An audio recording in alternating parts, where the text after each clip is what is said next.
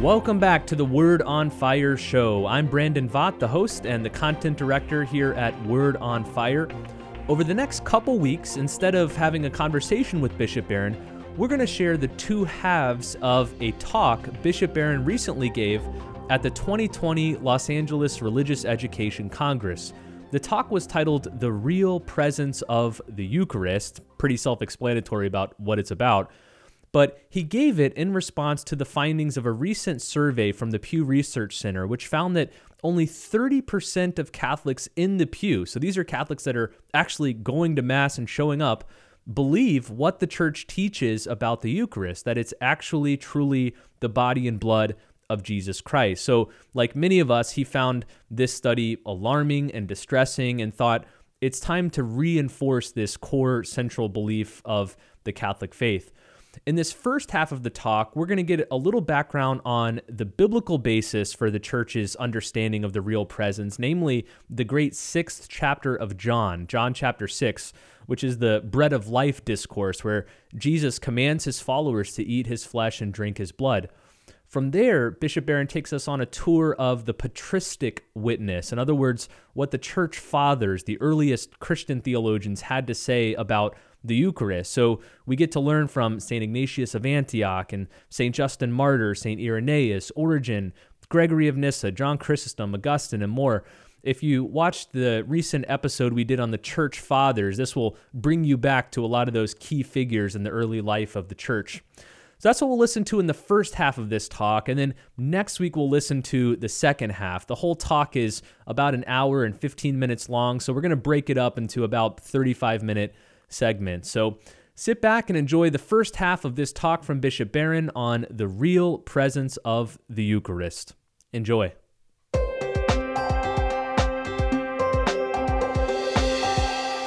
Well, thank you very much for that, and good morning to everybody. Always a joy to be here in the arena. I first started coming to this Congress back in 1997. I'm becoming a very old man, and it's always a joy to come back. It's one of the great events, as you know, in the whole year of the Catholic Church. So thanks for coming, and thanks for coming for this specific talk. You know, I wasn't intending to speak on my topic today. So even a few months ago, I had some other topic in mind, which frankly I forget. And then that Pew Forum study came out that told us that 70% of Catholics don't believe in the real presence of Jesus in the Eucharist.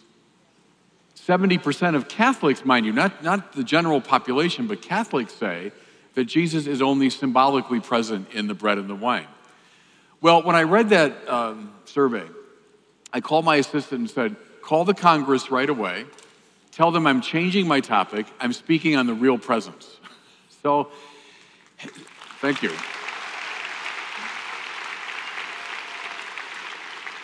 See, here's the thing, everybody. One of the, 2 or 3 most famous one-liners of Vatican II is that the Eucharist is the source and summit of the Christian life, right? I mean, one of the great lines of the Second Vatican Council. It's the beginning and the end.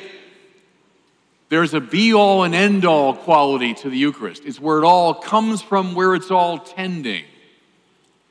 And if now, 50-some years after the end of the council, 70% of our own people don't understand the meaning of the Eucharist, well, Anaheim, we have a problem. As I'm addressing this giant arena full of teachers and preachers and evangelists and catechists, something, everybody, has gone off the rails here. So that's why I wanted to address this issue today with you. And, just in the brief time we have, I'll do a little sketch. First of all, a couple of images for you. This is, maybe 10 years ago or so. I was in Rome for Easter, and I went down to St. Peter's to concelebrate the great papal mass. And somehow I thought this would be a little better organized. I was, distributing communion to this huge crowd. I thought they'd say, well, now you go, right there and you stand. I remember I was sort of standing with the ciborium, and the MC went like this. just go. So off I sort of waded into this great crowd. And I had the Blessed Sacrament. And as I'm distributing, body of Christ, I think I was saying Corpus Christi because all the different languages. Corpus Christi, Corpus Christi, the hands began to stretch out to me. And people began to shout, Padre, per favore, Padre, please, please. Now, I'll grant you, some of this is Italian melodrama. It's no accident that the opera began in Italy, right? But nevertheless, I was always struck that gesture and that style is entirely appropriate. If we're just dealing with a bland symbol, who cares? But somehow those good people from all over the world sensed there's something here of crucial significance. There's a food here that I can't get anywhere else. And so please, please, like a starving person, that strikes me as an appropriate reaction to the Eucharist. Here's a second image from Ronald Knox, the great 20th century theologian and apologist. Knox said something which has always struck me. He said, let's face it, 99% of Jesus' commands are obeyed at best in the breach, right? So love your neighbor, love your enemy, pray for those who curse you, turn the other cheek. Let's face it, most of us disobey Jesus' commands most of the time. But, Ronald Knox said, strangely, there is one command of Jesus that has been massively followed up and down the centuries. Despite our sin, despite our stupidity, despite all of our weakness and failure, somehow the command, do this in memory of me, has been followed, hasn't it? It's as though Christ himself realized that I just have to intervene and make sure these people do this, that this is so central to what it means to be a disciple of mine. Do this in memory of me. Despite everything, we do it. And a third little vignette or a little image, and I'm sure by now everyone knows this story. One of my great heroes, Flannery O'Connor, I think the greatest Catholic fiction writer of the last century, when she's a very young woman, is out for dinner with Mary McCarthy and other big-time New York writers. And she was a young woman, shy by nature, and she felt totally overwhelmed by this company.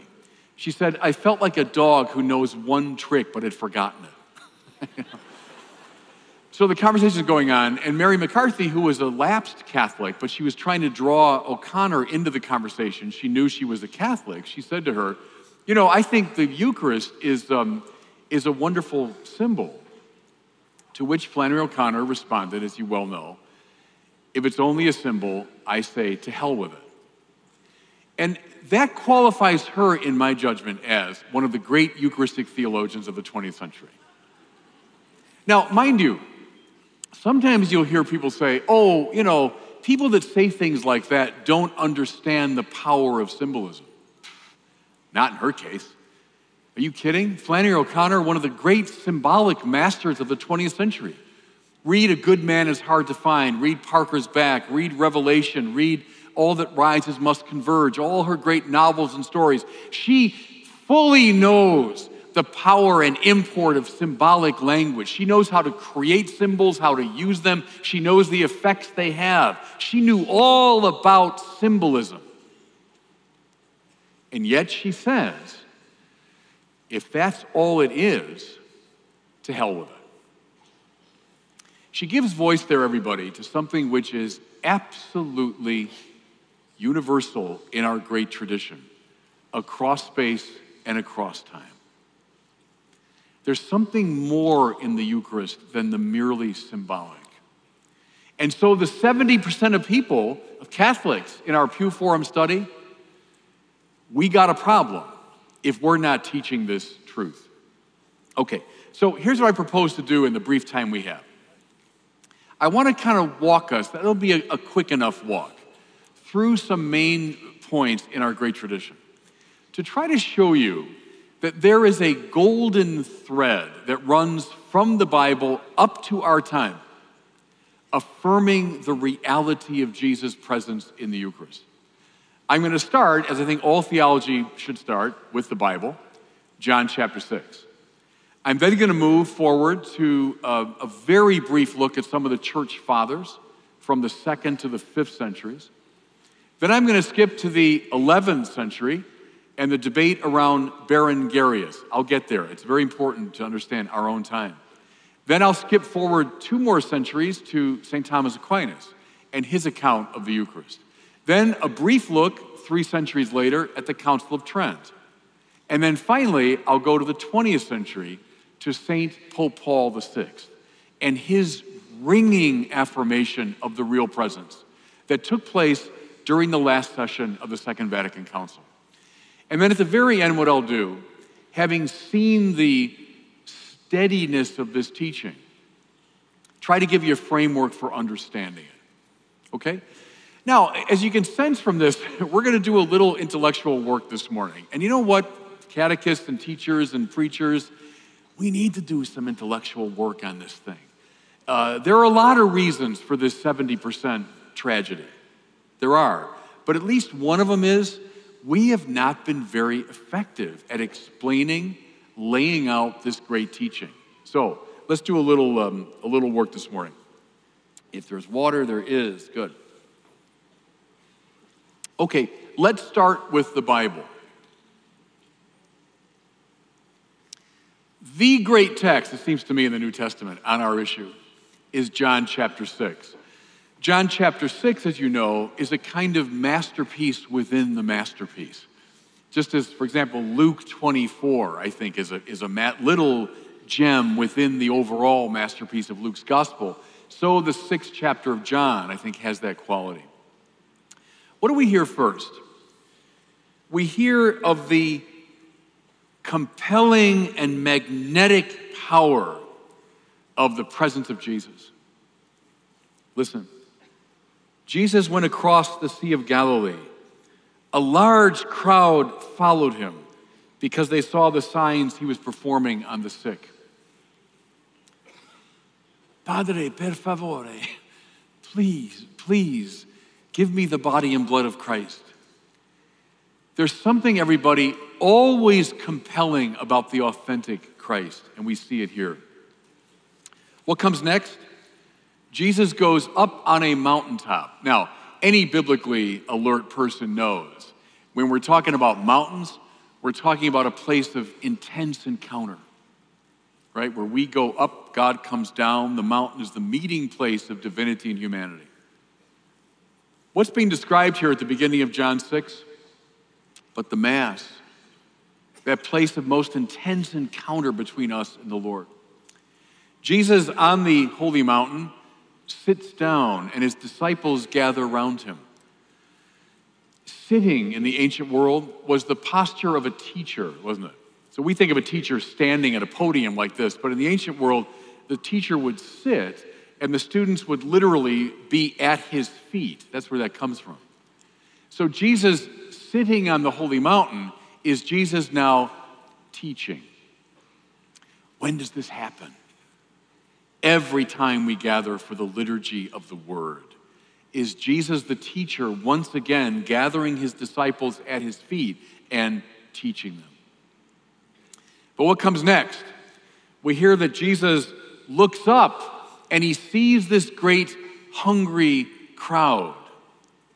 And so he asks the disciples famously, what do you have? And they bring this little pittance forward, and then Jesus multiplies it unto the feeding of that giant crowd. What's this but the liturgy of the Eucharist? Jesus wants to teach us, yes indeed, but more profoundly, he wants to feed us. How's he do it? Beautifully by taking a little pittance that we have. Think of the gifts coming up at the offertory, right? This little tiny bit. If you set that in front of someone as physical food, it would maybe be a light meal for one person. But yet, when that little pittance is given to him, he can elevate it and multiply it unto the spiritual feeding of the world. There's the liturgy of the Eucharist, Jesus feeding us with his body and blood. And then, as we know beautifully, the 12 baskets of fragments left over. The 12 tribes of Israel, the 12 months of the year. 12 is a number of fulfillment, of completion. This is the food that will satisfy the hunger of the world. That's the point. And also the gathering up of the fragments is reminiscent of the liturgical celebration. So a beautifully laid out kind of icon of the Mass, the liturgy of the Word, the liturgy of the Eucharist. Jesus then walks on the water. We could say a lot more about that. But he comes to the town of Capernaum, enters the synagogue there, and the people come after him because they're so taken by the multiplication of the loaves. And then he begins to teach again about the meaning of this spiritual food. What do we find? He says, don't hunger for these passing loaves of bread from yesterday, but rather hunger for the food that lasts for eternal life. It's John 6:27. Echoing, of course, 2 chapters previous in John 4, the story of the woman at the well. You come to this well every day, you drink and you get thirsty. I want to give you water bubbling up in you to eternal life. So it's echoed here in John 6, hunger for the bread of eternal life. Then this, John 6:35. I am the bread of life. Those who come to me will never be hungry. Those who believe in me will never be thirsty. And then making it even more explicit. Listen now, everybody. I am the living bread come down from heaven. If you eat this bread, you will live forever. The bread that I will give you is my flesh for the life of the world. The bread that I will give you is my flesh for the life of the world. Now, lest you think controversy about the Eucharist is a new thing, right away the crowd balks at this language. Listen, how can this man give us his flesh to eat? Now, mind you, there's good reason for balking at this teaching. If you're a first century Jew, because scattered throughout the Old Testament, I could show you numerous texts, are prohibitions against the eating of an animal's flesh with blood. Right? Blood is life, and so you don't eat the flesh with blood. It was strictly verboten, strictly forbidden. And this man is saying, eat my flesh and my blood? And this is not only gross, it's theologically objectionable to the highest degree. And hence, they balk. Given, therefore, every opportunity to soften his teaching, to propose a more symbolic or metaphorical reading, what does Jesus say? Amen, amen, I say to you. So, in other words, don't miss this. Amen, amen, I say to you. This is serious stuff coming. Unless you eat the flesh of the Son of Man and drink his blood, you have no life in you. And then, just to rub it in, for my flesh is real food. My blood is real drink. Now, the scholars point out to us something really interesting about this. The usual Greek word for the way human beings eat is phagein. It means to eat, like the way you'd gather around a table to eat. Jesus doesn't use that verb. Now, remember, he's been challenged. People say, this is gross what you're saying. It's objectionable. He's got every opportunity to soften the language. But instead, he turns up the heat. Unless you, and the verb he uses is trogein. You know what trogein means in Greek? To gnaw. Trogein is the way an animal eats. Gnaw. Unless you gnaw on the flesh of the Son of Man and drink his blood, you've got no life in you. And my flesh is real food. My blood is real drink. Ay, ay, ay. This is serious stuff here, huh? This is something really strange going on. Now, you're a first century Jew. You're aware of the great scriptural tradition. What are you aware of? Symbolic talk. There's symbolic talk all through the scriptures, right? In the Psalms and in the prophets. Think even of the symbolic actions of the prophets. You know, when God tells Ezekiel or Hosea or Jeremiah to do some funny thing, and then he explains the spiritual meaning of it, right? They knew all about symbolism. So if all he's saying here is, well, just as you take in bread and wine, so you kind of take in my teaching or you take in my inspiration, it's like that. It's a symbol. I mean, who wouldn't get that? Who wouldn't find that, easy to understand? But when he lays this thing out the way he does, what do we hear? Because of this, many of Jesus' followers turned back and would not go with him anymore. And then that moment, I think, it's something almost frightening to me about this moment. So he asked the 12, and you, would you also like to leave? This is a kind of standing and falling point, isn't it? This teaching is like a watershed. It has been, from John 6 until the Pew Forum study, a stumbling block, a point of division, a kind of either you're with me or against me moment, isn't it? Now, as many point out, is this just a weird coincidence or a strange bit of providence? What verse is that I just read? It's John 6:66. It's John chapter 6, verse 66. Again, we didn't have chapter verse when this thing was written, but that's the way it worked out. My point is, if this was just symbol talk, I don't see why anybody would be all that upset about it. Why they'd storm away and protest.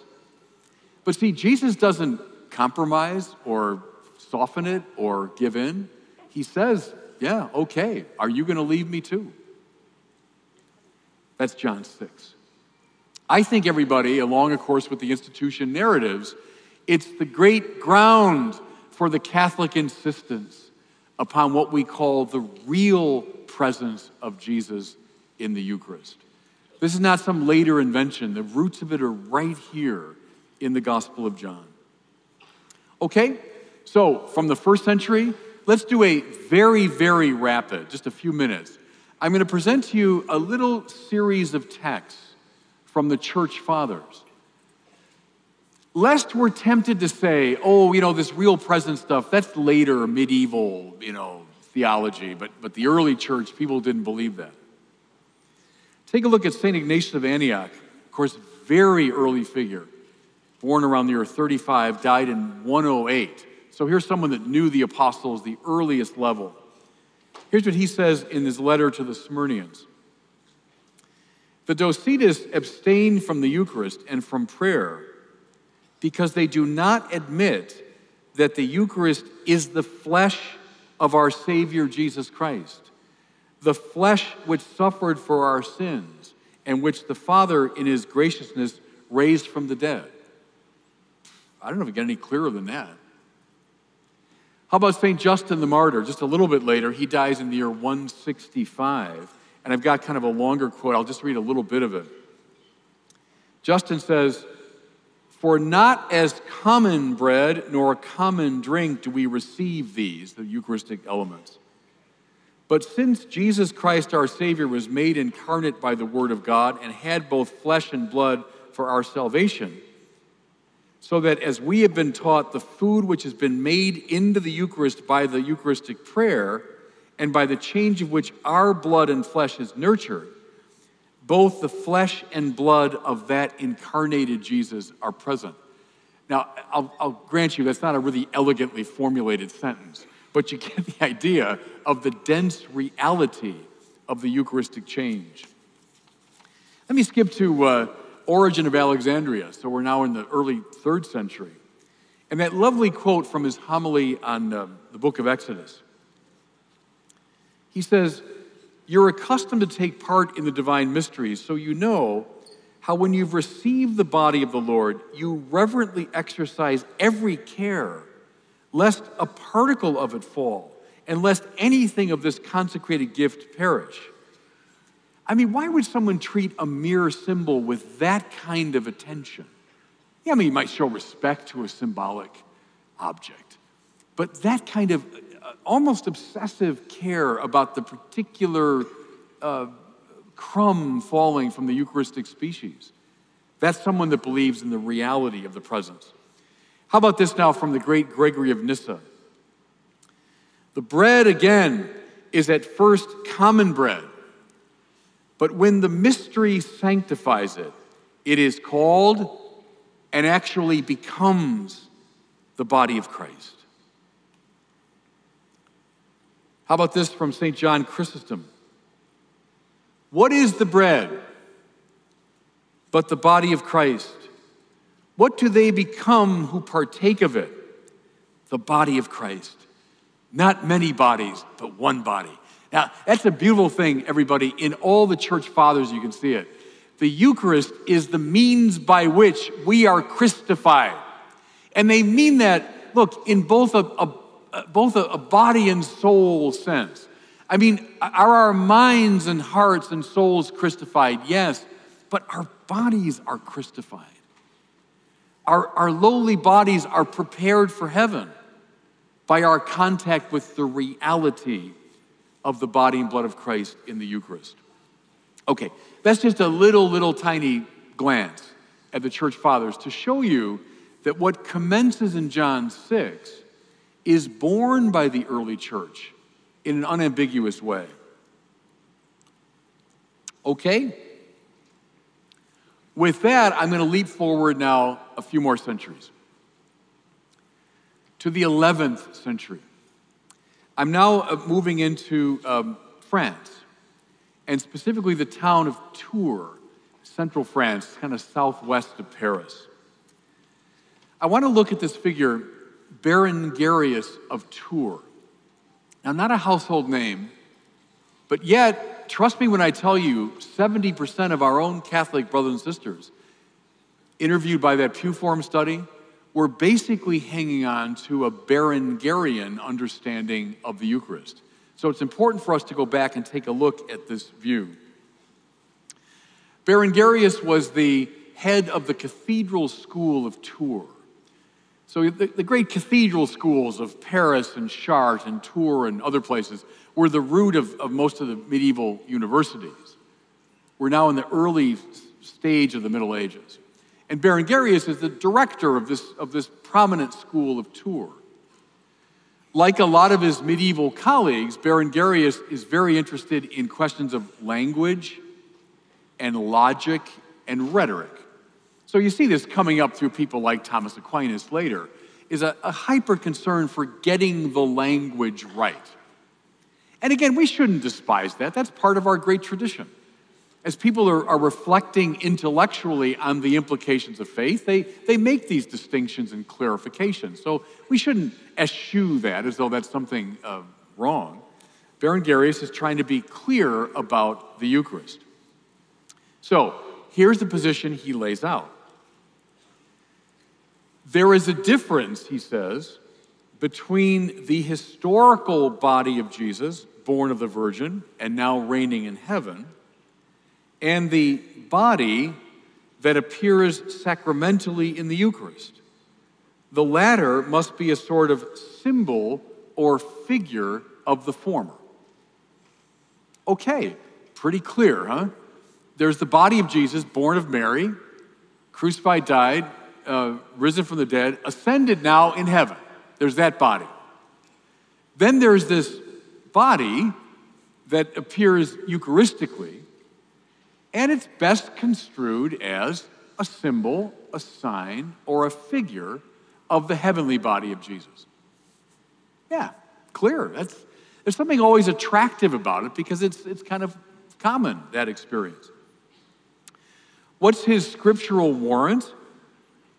It's Paul's claim in 2 Corinthians, quote, "Even if we have known Christ according to the flesh, henceforth we know him no more."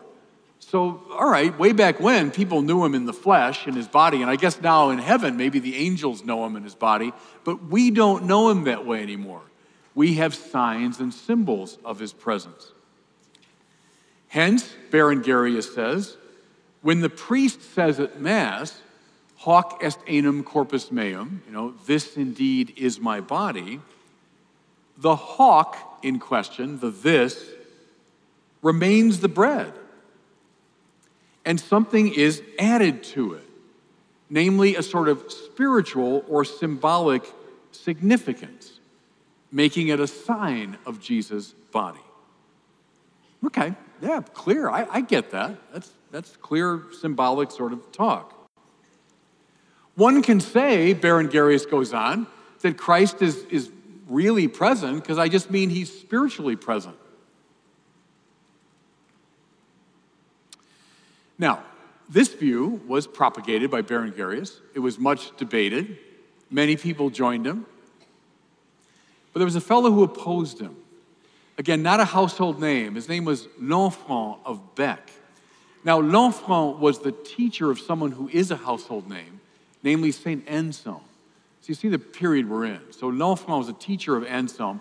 Like Anselm, he was Archbishop of Canterbury at the end of his life.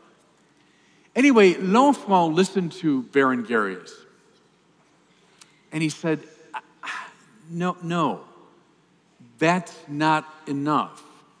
That's not a sufficient account.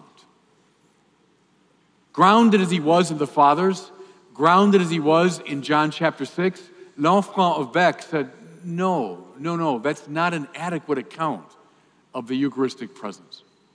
And so there were a series of councils and gatherings. The debate went on. And finally in 1059, by the way, Berengarius is 11th century, born about 1010, dies 1088, just to give you the time period. In 1059, a council is held. Berengarius' view is condemned, and he's made to swear this oath. Here's part of it. The bread and wine which are placed on the altar are, after the consecration, not only a sacrament, but the true body and blood of our Lord Jesus Christ. So Berengarius himself is made to swear that oath. This, everybody, is a neuralgic point, and it's a point of demarcation in this great debate. What are we talking about after the consecration? As we look at the elements on the altar, what are we talking about? Do you ever have this experience? You go to a parish and the ministers are taking the Ciboria and saying, I'm going to go to bread station 4. I got wine station 3. That's what Berengarius would have said. This is bread and wine, now with an added symbolic significance. But listen again to the oath. The bread and wine which are placed on the altar are, after the consecration, not only a sacrament, but the true body and blood of our Lord Jesus Christ. There's something else. They've changed at a level so fundamental that it's no longer proper to call them bread and wine. Many years ago, when I was in the parish, I distributed communion. I was back in my chair, my eyes piously closed in prayer, and I hear this voice. It was the 12-year-old server saying, "Father, there's a lot of blood over there." And what? I thought someone had been cut. And what he meant was there were a lot of chalices of consecrated wine. And so after the Mass, I congratulated him on his very healthy Catholic sensibility. He was absolutely right. It's not correct to refer to the consecrated species as wine. But indeed, Father, there's a lot of blood over there. That goes right back to the Berengarius oath. Here's something else from Berengarius. His opponents, who won the day, insisted there's something more going on in the Eucharist than in the other sacraments.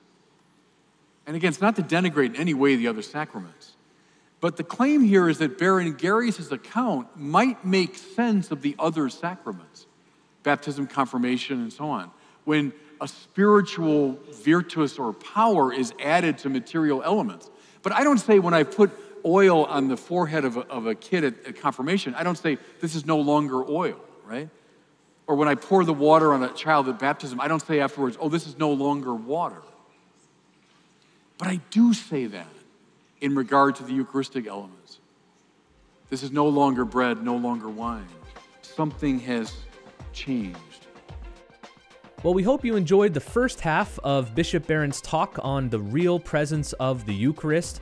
As I mentioned at the beginning, next week we'll air the second half of his talk, and that's where we get into the writings of St. Thomas Aquinas, who famously defined the Church's understanding of transubstantiation, or how the bread and the wine of Mass turn into the body and blood of Christ. So look forward to that. As we wait for that episode next week, though, I want to encourage you again to check out the Word on Fire Institute. There's so much great stuff going on in there. We've got new courses popping up. We just released Bishop Barron's new book called Centered: The Spirituality of Word on Fire, which you get for free when you join the Word on Fire Institute. And of course, Institute members have free access to all of Bishop Barron's films and study programs. Is an unbelievable deal. So sign up now at wordonfire.institute. That's the website, wordonfire.institute, and join over 10,000 other evangelists from all over the world. Well, thanks so much for listening. We'll see you next week for the second half of the talk on the Word on Fire show.